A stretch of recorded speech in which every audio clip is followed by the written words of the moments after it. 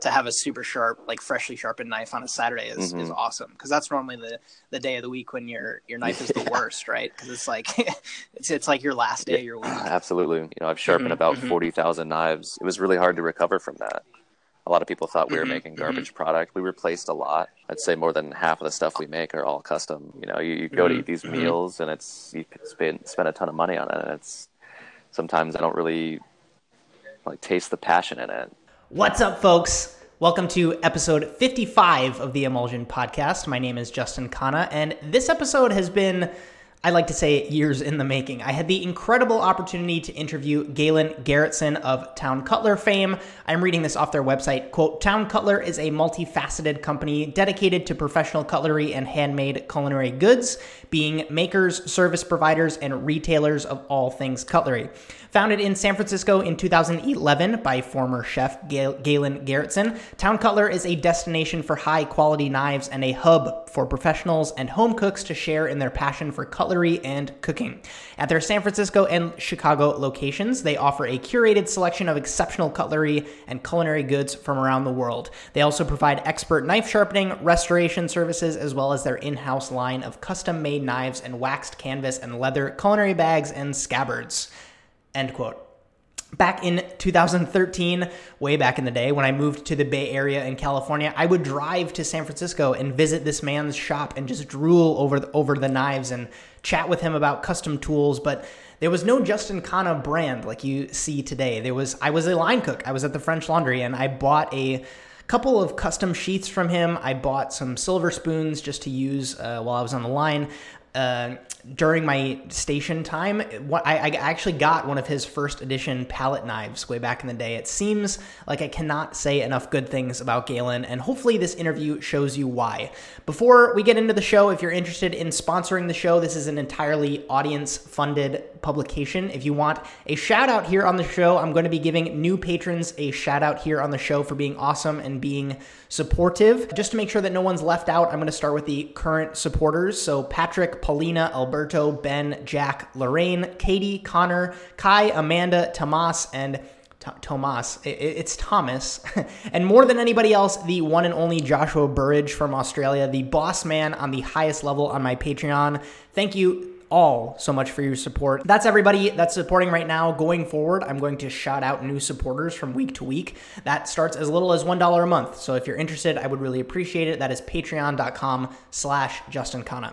Thank you for making interviews like this possible. Let's jump right into it. Maybe a quick rundown of what's happening and exciting for you definitely. Right now. I rarely get out to restaurants or know what's going on too much other than just reading what's online or what some of my staff tells me, because they go out and eat out a lot more than I do. So yeah, I'm mostly engaged with knife making and other makers, which is a pretty exciting world right now, because about 7 years ago there was hardly any American knife makers.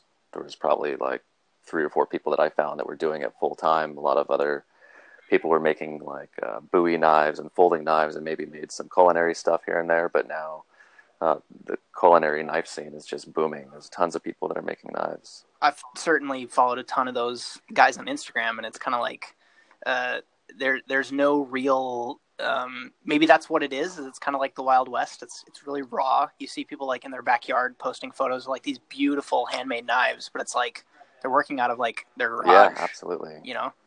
There's a quote that you gave a while back that says an American knife maker's perspective. Can you tell me a little bit about what that is, I guess, and how it differs from maybe some other kind of perspectives or some other cultures of knife making? Yeah, I think it's changed a lot, and I think a lot of the American knife makers are taking a lot of Japanese styles and European styles and kind of blending it into their own style. And I feel like the American knife makers are kind of redefining how knives are made, especially in the States. Where does that come from? Is there like a specific region that's really killing it right now, or it's kind of like all over? As far as the American knife making? Yeah, I think it's all over. It's everywhere from, like the backyard and in Ohio to we're making stuff in Oakland, and Chicago's got some great makers, some people out in New York and Brooklyn. It's kind of spread all over the country. Sure. And I think it's really hard to find space, especially in cities. So we're not seeing too much I don't know of anyone that's making knives like in San Francisco, because who can afford to have a industrial space.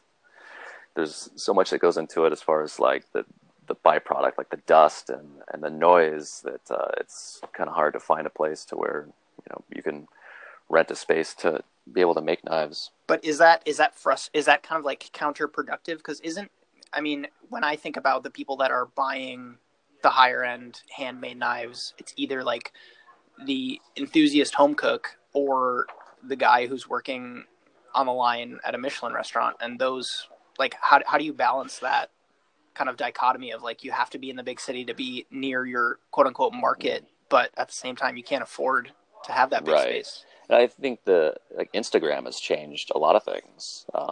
Totally. Now you can see people's work. It's not really about where they're making it anymore. You're able to see like great photos, and it's the downside is you're not able to like touch the knife and hold it.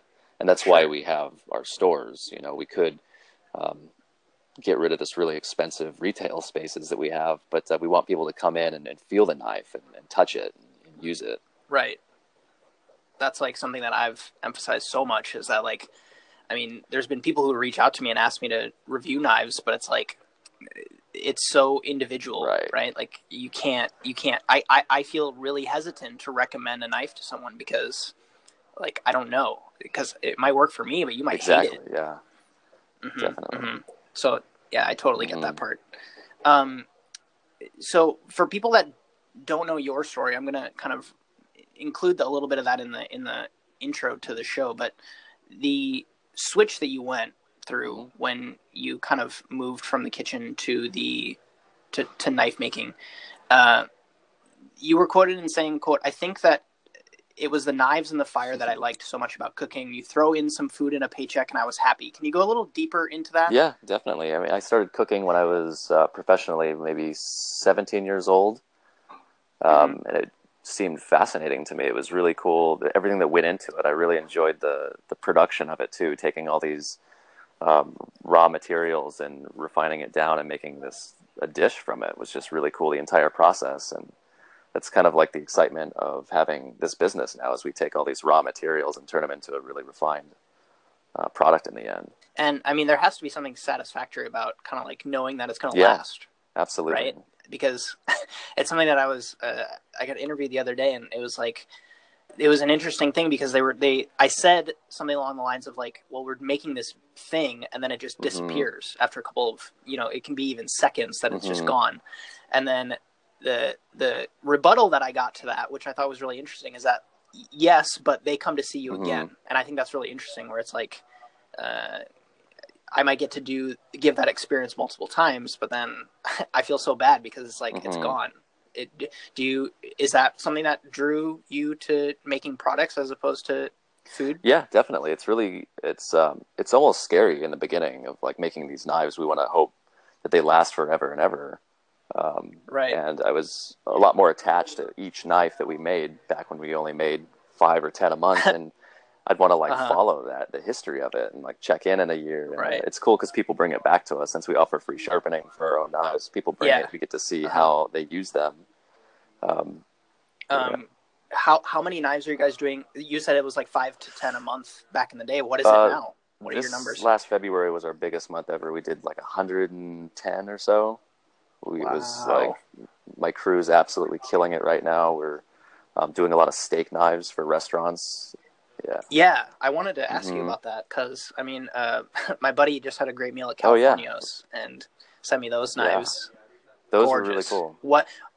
Where does that start for you guys? Do they reach out to you, or you guys are like out there hustling saying, hey, we want to make knives for you guys? They actually started reaching out to us. We had talked about doing this the end of last year, and it took us a while just getting our, prototyping this out and like getting the right edge geometry, since it's going against a hard plate all the time. We don't really sharpen it the same way our chef knives are sharpened. A little bit more broader of an angle, and so they could last a little bit better. Having the right weight for it too, and then kind of changing the shape of our handles. A lot of our steak knives are very flat. If you've seen a lot of our classic and pummel classic, they're a lot of curves going on the handle, and we did that with a steak knife, and it just spun on the table. It didn't sit flat, so we had to start making them very flat. And our bolsters are kind of like ground in a way to where they're still comfortable in the hand, but they sit on the table securely. Where does that fall for you in, like, because you're able to, it's taken off now, right? Like you're doing these custom projects for restaurants. You're doing your own line of knives. Has anything shifted for you as far as like what's a passion project and what's paying the bills? Yeah, absolutely. Does that make sense? Yeah, it changes all the time, and right now I think we're going through some of the biggest changes, and we're re-looking at how we make, like, every step of the way. We're rethinking it now so we can try to make things better and faster. There's so much work that goes into it. We used to spend close to 10 hours per knife, and now we're trying to find ways to not sacrifice the quality at all, but still make it faster so we can offer them a little bit cheaper.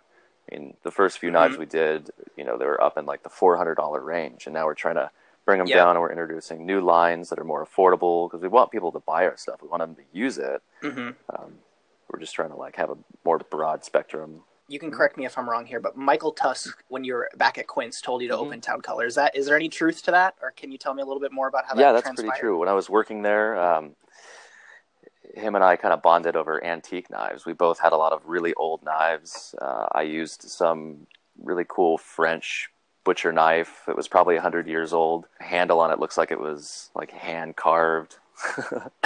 That's awesome. And I had things like, old antler handle stuff, and he had some cool old shapes. He always went to Italy a couple times a year and would always come back with a bunch of really cool old knives.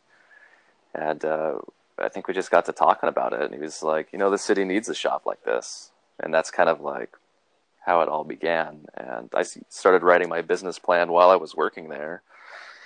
Yep. And then left Quince, which it's tough, when you get close with a chef in a restaurant and he wants you to be a part of his team for a long time. But I think he had a ton of support for me opening this shop, and still does. How much of that was like scratching your own itch? Were you kind of frustrated with the lack of options in San Francisco back in the day? I didn't really have too many knives. The knife that I used there was a Wüsthof 10-inch that I had for about 10 years. Yep. Everyone in that kitchen had the Misonos and Suissens and all the things from like Corinne. Right. Yeah, and exactly. Going to shipping. Yeah, and I would hear them. They'd get this new knife and they'd use it, and they're like, "Oh, I don't like the feel of this." I'm like, "It's too bad you can't feel that knife." Right. Exactly. Before you buy it. Yeah. Do you guys? What's the best way to combat that? Like, do you do something like Zappos? Are they like you can try on your shoes, and if you don't like them, you can send it back? Like, do you guys do any? Have you guys had any experience of that where it's like you send someone a knife and they're like, "This isn't for me"? I can't recall anyone ever sending a knife back. Yeah. We do want to offer like the best service. That's always what we want to do, but we don't want to have people use a knife for a month and then return it. As we grow, hopefully one day that we have enough capital and we can be big enough to where that's not going to really hurt us. If someone were to be ordering 5 knives and then test them all out and return 4 of them, and then we've got to spend all this time repairing them. Because there has to be that kind of like... You kind of have to be sure when you make a purchase like that, for sure. But at the same time, I'm just trying to think of, like that would be huge if there was some sort of option where you could do that, where you could just try knives and send it back. And if anyone's unhappy, we've had a couple in the store where they get it and they just don't like the feel of it. Sometimes they'll swap it out, or we try to do whatever we can to accommodate people. Is there any custom work that you're doing right now that you're particularly super amped about? The steak knife project is really exciting. We're trying to do a lot of options. We want our steak knives to be in a ton of restaurants.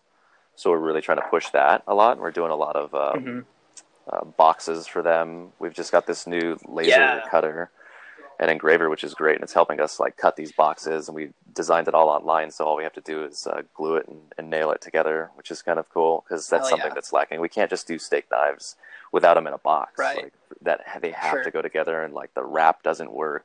This is mainly for like the home cooks. They want that steak knife box kit.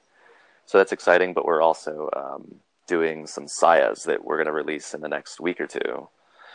So we're going to offer custom sayas that are turnaround and hopefully shorter than a week is what we're shooting for. We're doing all these really cool acrylics basic woods, but solid woods that are going to be like walnut, um, maple, so some like really heavy quality sayas. And then behind that, we're also working on some oyster shuckers right now and carving forks. So we're adding some new product that's really exciting. Yeah. Dope. That's But the super sayas are exciting. going to be pretty, hopefully they take off pretty well. We've done the leather scabbards. I think you have one. Yeah. I have a couple. That was like back when you were like hand measuring them and making them for individual. Each one by hand, actually. Yeah. Dude, that was awesome. We've had a machine for a few years that does a great job of stitching that. The leather sayas leather scabbards, they take so much time to make. You know, cutting all that leather out and fitting it just right. And you got to stitch. It's a ton of work, and for those we do multiple steps of hardening the leather after it's done, so it kind of acts like a wooden saya. It's nice and stiff. Yeah. No, mine are still holding up great. And I mean, like, that was the thing that I remember is that, like, you let me keep my knives when because you did a drawing of the shape of the blade, and then I got to take my, which I was not expecting. I was expecting you to like hold on to the knife through the whole process, but that was awesome that I could still use my knives and then just come back. I don't know, it was like 2 weeks or something. Pick up my scabbard. Yeah, we don't want people to be without their knives. Yeah. Okay, that was another thing that I wanted to say. The service that you guys are providing, and I think that comes from you having that empathy towards chefs, is that you do one day turnaround on Saturdays, right? Always on Saturdays. In all your places. Where did that was that kind of, again, like scratching your own itch, or did somebody suggest that to you, or you were kind of like, you know, it would be really cool for cooks is if we could just give them sharpening in one day? Yeah, I mean, we still try to offer it throughout the week in one day. We move pretty quick. It's never longer than 24 hours because, again, we don't want people to be without their knives, and we only need them for a few minutes, but it's hard to balance all that. But the Saturdays we saw, people are running errands. It's a lot of the home cooks, the 9 to 5s. They're out and they want to like drop off in the morning, go to the market, go to the store, and like pick up their knives and cook dinner that night. So the same day Saturdays is something we think is pretty special. I think about it from as a line cook, Saturday's usually your biggest day. So like to have a super sharp, like freshly sharpened knife on a Saturday is awesome, because that's normally the day of the week when your knife is the worst, right? Because it's like it's like your last day of your week. Absolutely. Taking it back again, what was maybe you can tell me a little bit about the mentality you went through when you made that switch from sous chef to knife maker, and you spent some time with master smiths. Was that your kind of like how you would have done it if you were starting off in the industry again, like your apprenticeship, quote unquote? Yeah, it was kind of like a slower process. I started off just having the store, just retailing, sharpening, making knife bags and scabbards, and it was about 3 years into it that I started to sell knives, and I used to just make 1 or 2 a month in the beginning. So it was a slow process, and it was something that I was just toying around with after hours, or the one day we were closed, I would try to make a knife or play around with steel. Selling Aaron Wilburn's knives. I started selling his knives. He became a master smith a couple years after me opening, and he's totally great guy. He took me in. I used to drive up to Reading to his shop and hammer out some Damascus, or we'd have like hour-long conversations. If I wanted to get into putting bolsters on my knives, he'd walk me through it over the phone or show me next time I went to his workshop. He was really great at just kind of teaching me those steps. You have this career in cooking, and you're also trying to transition into making knives and retail. Is there anything that you kind of latched onto where it's like there's this company that you modeled after, or a CEO that you're like, I want to do it just like he or she did it? Yeah, there's probably hundreds along the way. There's things that you see of like an image, like maybe the customer service of a company that you really liked, or like the website. We're always looking at other companies that have good websites. But it's endless. It's constantly finding like other businesses that are working, like the Headley and Bennett model. They're a great company. And I feel like every year we're doing something new. We're constantly trying to adjust and fit with the market. Just make it whatever the people want. In your opinion, is kind of killing it with knives right now? I like to think that we're killing it.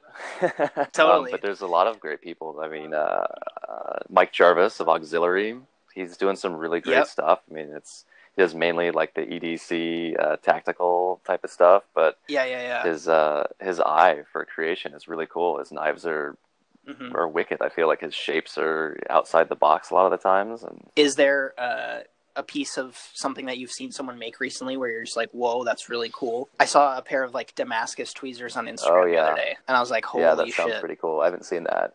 I don't really spend a lot of time on Instagram anymore.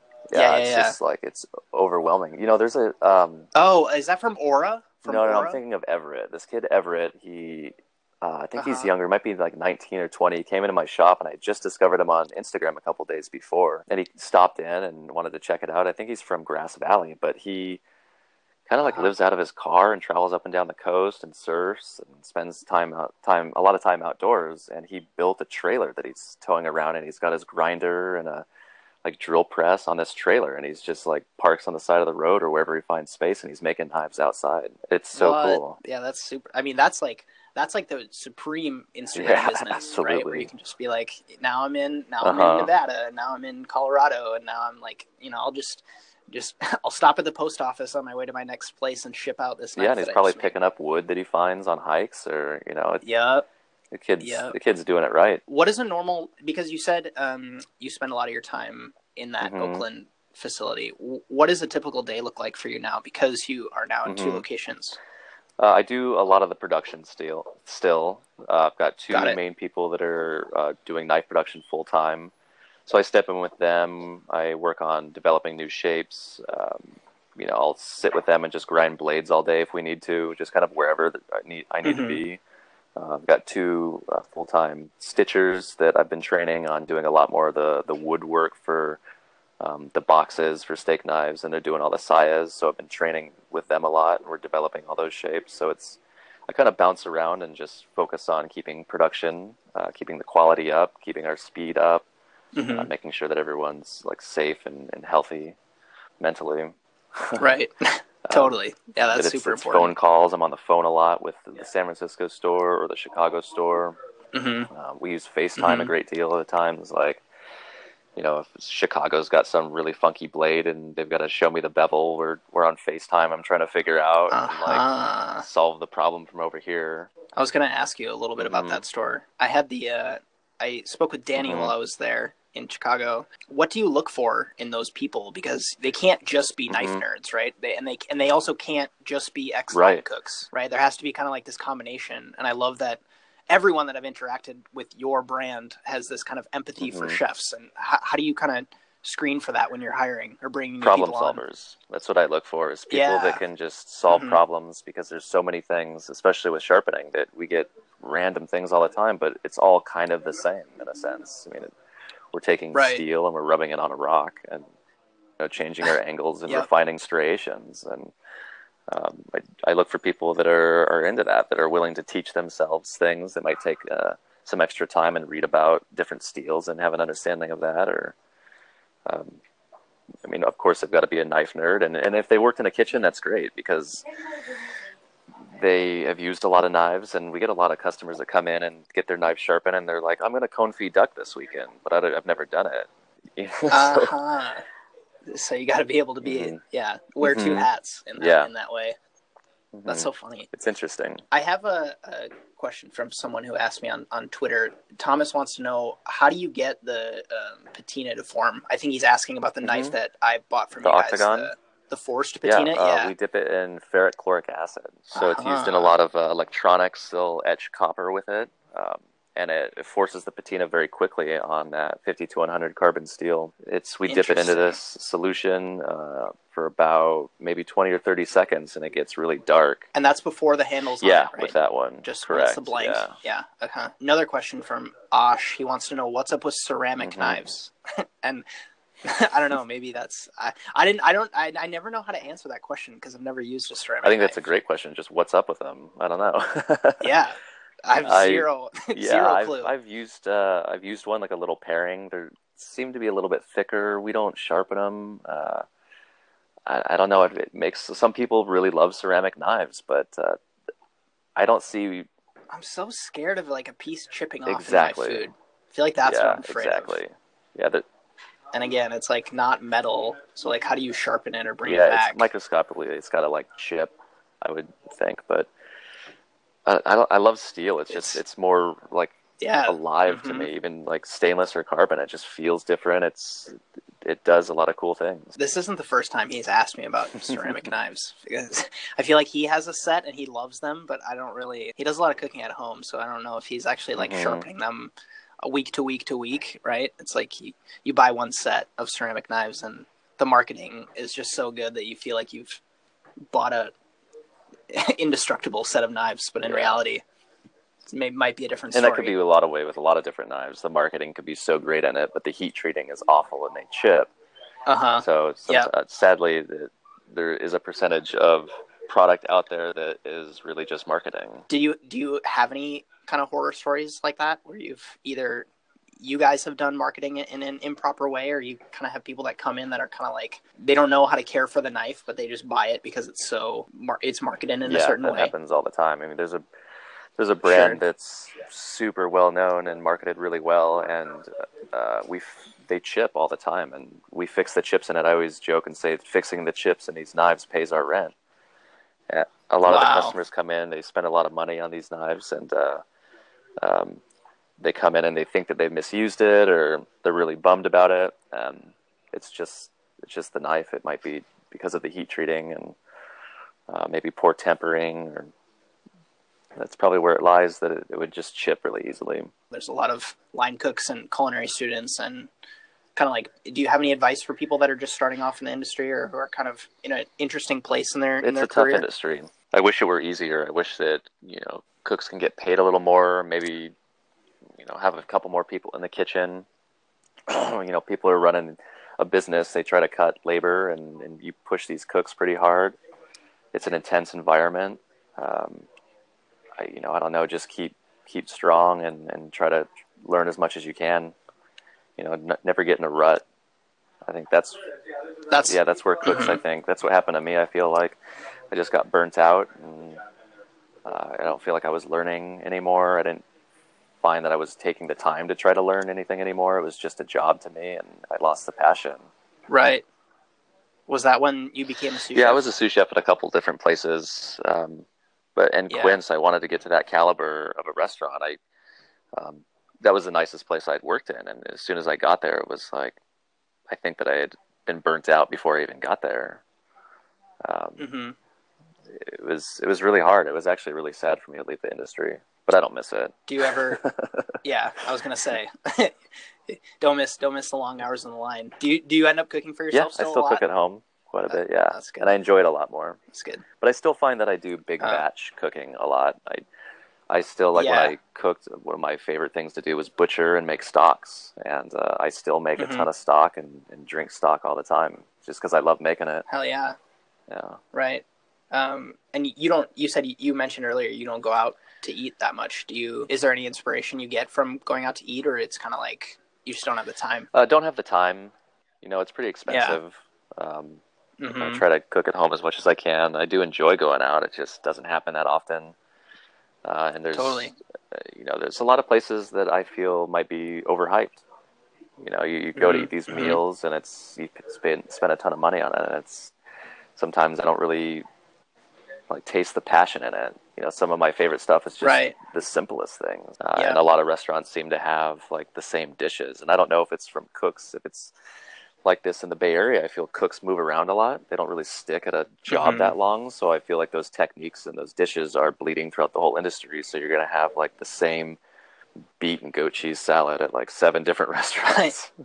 Totally. Yeah. We've all seen that. Is it different in Chicago from what you've kind of experienced? Yeah, definitely. The food scene I feel is totally different out there.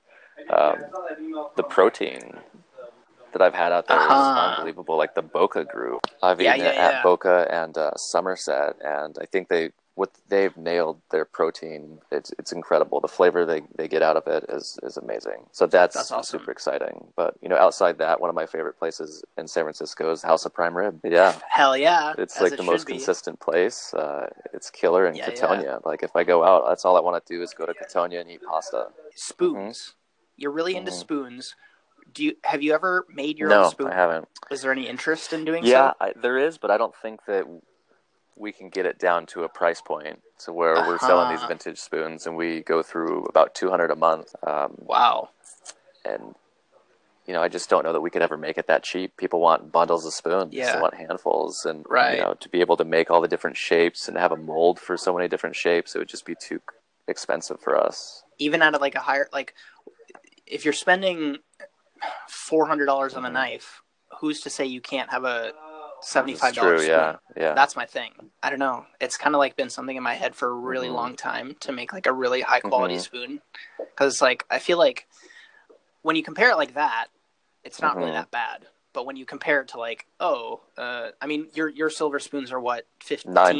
$9. Yeah, super affordable. Like when you make that comparison, it's like $75 for a spoon. That's crazy. But I mean, comparing it to like how the amount of dollars that you've invested in your knives, and I don't know, I had someone comment the other day that the spoon is more used than the knife in certain cases. Yeah, right? definitely. It's a good point.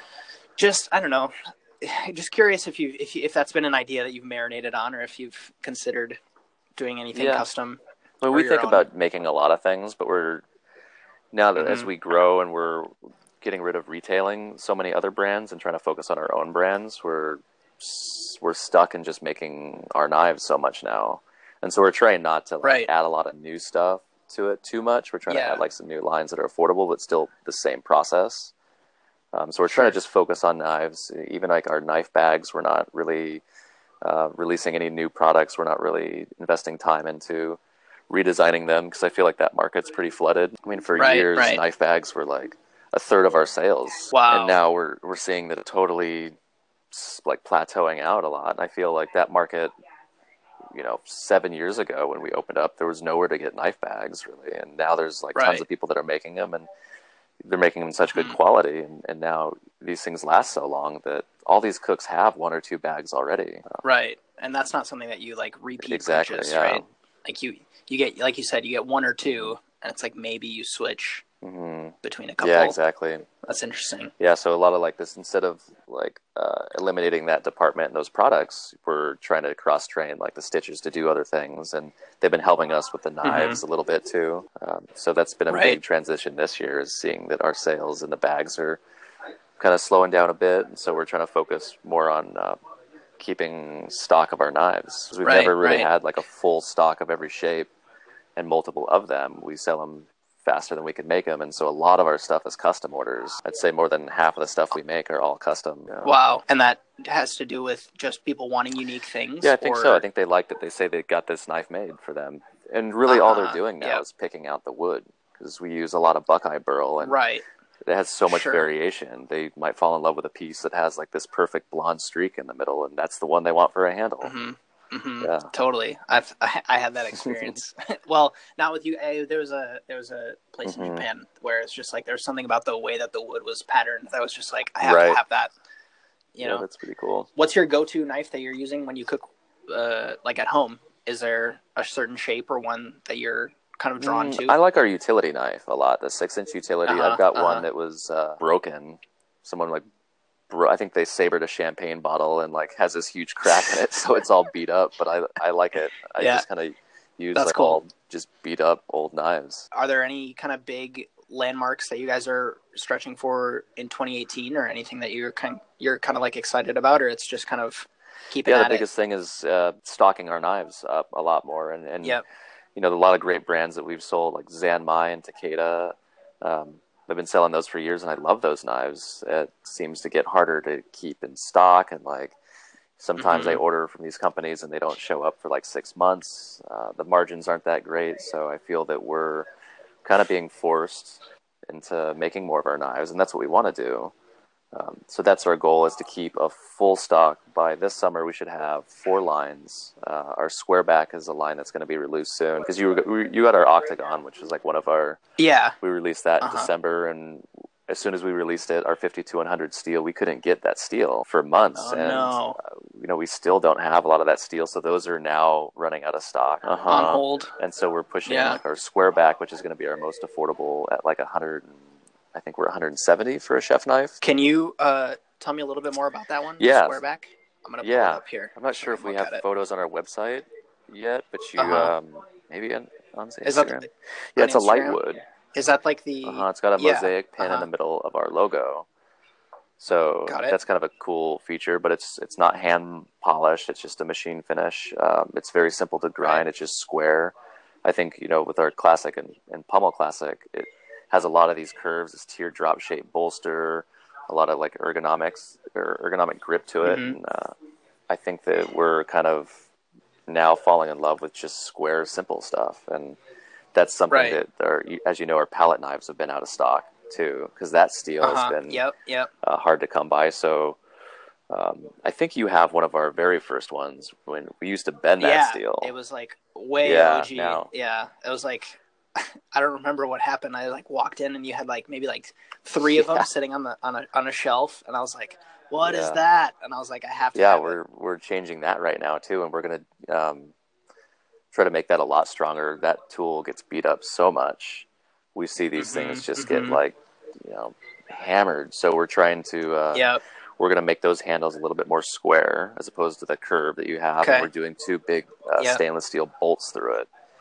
So instead of the straight pins that go through that we peen over, we're going to do the loveless fasteners that we do in a lot of our knives. And a lot more expensive, but it's going to be 10 times stronger of a palette knife. Right. The coolest part about those palette knives, at least the first iteration that you guys did, was that like I feel if I'm remembering correctly, it was you guys like hand shaped all of the handles, and because of that reason, none of them were consistent at all. And you kind of like were just like, well, you just got to kind of feel whichever one feels the best in your hand, and then that's the one that you should grab. And I thought that was so cool. And unfortunately, we have to get away from that a little bit. And in the beginning, yeah, absolutely. Production could be like that, and it was very unique. And even our knives. We were just so new to this that we weren't that good or trained. We didn't have a system. Now we have like measurements and make sure that there's a consistency to the product. That's just changed over time. But yeah, that was a long time ago. Yeah, just the fact that like I never, because prior to that, the best. It wasn't the best. It was like the only option was like the Ateco palette knife. That's just like that's got to be such a hard balance for you guys to systemize, but also keep it unique. Yeah, and that was probably the biggest lesson that we learned was with the palette knives in the beginning. We used to bend all that steel. I believe back then we were using like 303 or 304 stainless, and it just didn't hold up. A lot of the handles broke. A lot of the palette knives bent. People were using them to like lift the eye of a French flat top with it. It would totally bend it. Our wood back then was really cheap, and I think that it was really hard to recover from that. A lot of people thought we were making garbage product. We replaced a lot. We turned to some companies to start making the blades for us. They got them a lot thinner. They had these machines that could press them, so we can get this really thin, super, super flexible blade, but really strong. So we went away with making the blades on that. Now we just attach the handles to them. But yeah, that was a tough one in the beginning. I was gonna say, like, that's almost necessary, right, to have those failures. Yeah, I think so. I mean, to pave the way. One of the greatest things I heard was fail faster. Let's fail and let's learn from it and let's grow from it. And we try to recover gracefully. With there's always a percentage of failure with every business, and we always try to, like, the most important thing is recovering gracefully. And we don't want to grow too fast either, because that's where we sometimes we slip up and we miss something, and we don't want to ever release a product that's going to fail. So we've slowed down a lot on that, and we test a lot of our product for a good long time. Are there any kind of like dream partner? Because I know you said you guys are trying to move a little bit away from carrying other people's knives, but is there any other partnerships that you're kind of pursuing as far as like getting other brands into the retail locations? Not at the moment. I mean, I do like supporting local makers, so other knife makers will always sell, and we try to get some things from like the California area that we'll sell in the San Francisco store, or in Chicago we try to sell like Chicago area makers, but a lot of that's like, it's not consistent as far as like keeping it in stock. It's like if they Mike brings us like 10 knives at a time, and sometimes we get down to only having 2 in stock, or it's kind of all over. People will come in and want to see this huge selection of auxiliary that we had a month or 2 ago, but it might be a little bit lower at that moment because he's busy doing other things and he's still selling knives on his own. I would assume that the home cook market is much larger than the line cook market. Do you ever struggle with that, to kind of like market to one versus the other? or kind of like design your products for one Yeah, versus that's the been one of the biggest things we've talked about in this year. We've always had the mentality of like targeting to the professionals, and the home cooks will follow. Mm-hmm. But Right. now we're finding that we're starting to target more to the home cooks. It's a larger market. The professionals will always be there. We hope that we have their support. We love to sell to them because they beat the hell out of their tools, and that's what we want to see. Yep. And so it's been interesting to kind of make that transition to seeing a lot more home cooks, and it kind of blew my mind to see how many home cooks are coming in and dropping money on like really great knives. It's crazy. It's Yeah. real though. Looking around when I was in Corinne and in New York City, and it's like there's probably like 2 chefs in here, and the shop is like full. And then you really realize like, oh man, people are really, and I don't know, you probably know this better than anyone, how many home cooks there are that are actually willing to spend, I mean, $250, $300 on a knife. I don't think I ever really stopped to look at it and like take notes of how it's changed. And we saw that all of 2017 was like, wow, we sell a lot to home cooks, way more than the professionals, because unfortunately they don't get paid a whole lot, especially as rent's going up in the Bay Area constantly. Yeah. You know, I hate when cooks come in and they try to buy a really expensive knife and they have to check their bank account. It's like, let's hold off. You know, maybe we can do like a layaway thing, or maybe you don't need this knife. Sure. But the tech business is big, and you get these households that are 6-figure incomes, and they're willing to buy a whole new set of knives. You know, they get into cooking, they buy good pans. And I feel like it's very similar to stereo equipment, though, too. On our level, is you know, it's probably not totally necessary to buy a $200 or $380 knife, but it does make a difference a little bit. But you know, the $200 knife might be just as good for like just hacking up some vegetables. Right. And I would assume that like if you're cooking at home, one of your knives would last, like the edge at least would last, especially if you buy it from you. You can just like, the fact that you can just bring that knife back into your store and you'll sharpen it for them. I mean, that would sell it to me if I was just a home absolutely. cook. I feel like that is a good selling point. And for a long time, I think we got kind of bummed that we didn't see a lot of our knives coming back in. You know, last year was a big year for our knives. The year before, 2016, we did like 250 knives, and that was a huge leap to the year before. And so last year, we didn't see a lot of knives come back in. We're not really seeing a lot of our stuff come in for sharpening. Every once in a while we do, and they're still sharp. That's the cool thing. Is like we've seen knives that are a year or two old. There's carbon steel, has a ton of patina, so you know they're using it like crazy.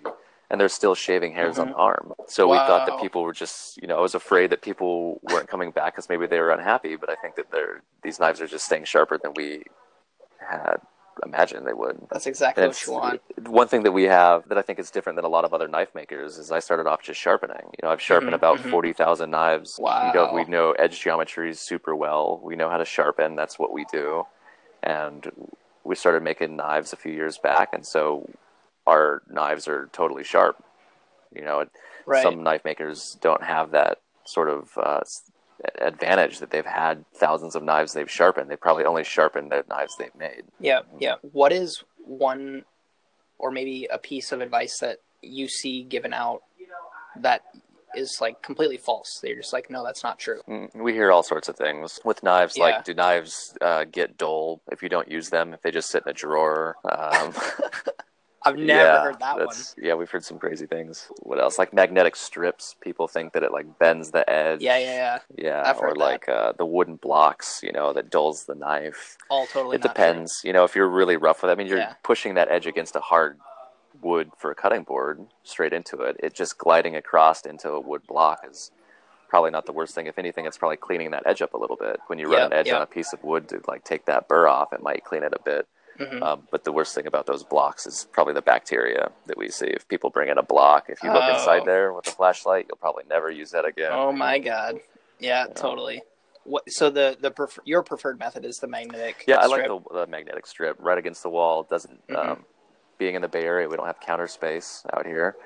So those are great. We used to make those for a long time, but it was so expensive to use these rare earth magnets that we don't do that anymore. But I like to just leave mine out on a cutting board. I only have one or two I use. I have a towel that's rolled up, and I put my knife on its side, kind of on that towel, so the edge is off the board, doesn't slide anywhere. Yep. I like my knives out. I want to see them. Have you heard of this guy? He's out of Sweden. I know you're talking about. I think it's Sweden. Yes. Piotr the Bear. His stuff is Piotr great. the Bear. His stuff is we've awesome. actually been in some email conversations talking about getting his product. Yeah, it's really cool. Yeah. I mean, the product I'm talking about is the leather magnetic thing that goes on the wall. I just think that's awesome. He's got these pucks now, someone showed me. Yes, displays it, gets it out of the drawer so you can actually see it, but also is like intelligent storage, not just, putting it out on display. And it's out, it's dry too. That's what you want it to dry and breathe. Yeah. We also have these countertop blocks that are called 360 blocks. Yeah, I was they're pretty cool. When I went to visit super awesome. Who makes those? It's a couple that's here in San Francisco, and they worked on it for years, and they were bringing prototypes to me. They had the idea, and then they saw my strip, so I knew how thin the wood would have to be and what type of magnets. So I kind of helped with them a little bit. They used my knives and kind of tested out and got the weight just right so they didn't tip over when you pull the knife off. It was a ton of prototyping for them, and they make a great product. Where can people find you? Where do you want people to come say hi to you? Online. I'm in hiding. I'm always hiding in the warehouse. You could email from the website. Always. I answer all those emails. That goes directly to me. So any questions, people email all the time about a knife that they're looking to purchase or have questions about anything knife related, hopefully. Thank you for making it this far in the show. I really appreciate your ears. I really enjoyed finally being able to interview Galen. Hopefully you learned a thing or two, got a little bit of insight maybe into him and his process, or a little bit more about Town Cutler if you haven't heard of them or their stuff before. You can hopefully see why I'm so supportive. Again, if you want to follow Galen, he has opened the floodgates to his email. That is linked up down below. Plus, I'm going to obviously link up all of their social stuff in the show notes. Galen tells me he's not that great at technology, but you know how to use Google. You can find it. If you have someone that you want me to interview for the show, hit me up. Let me know. I am making 2018 the year of the interviews for me and this podcast. So the sky is the limit. I really hope that you guys can find someone that you're interested in, that you want to hear more about, that you want me to interview, and you can submit your questions. I can get access to them, and then we can actually do a little sit-down interview with someone who is also a veteran of the industry. So regardless, keep crushing it. My name's Justin Khanna. Have a good one.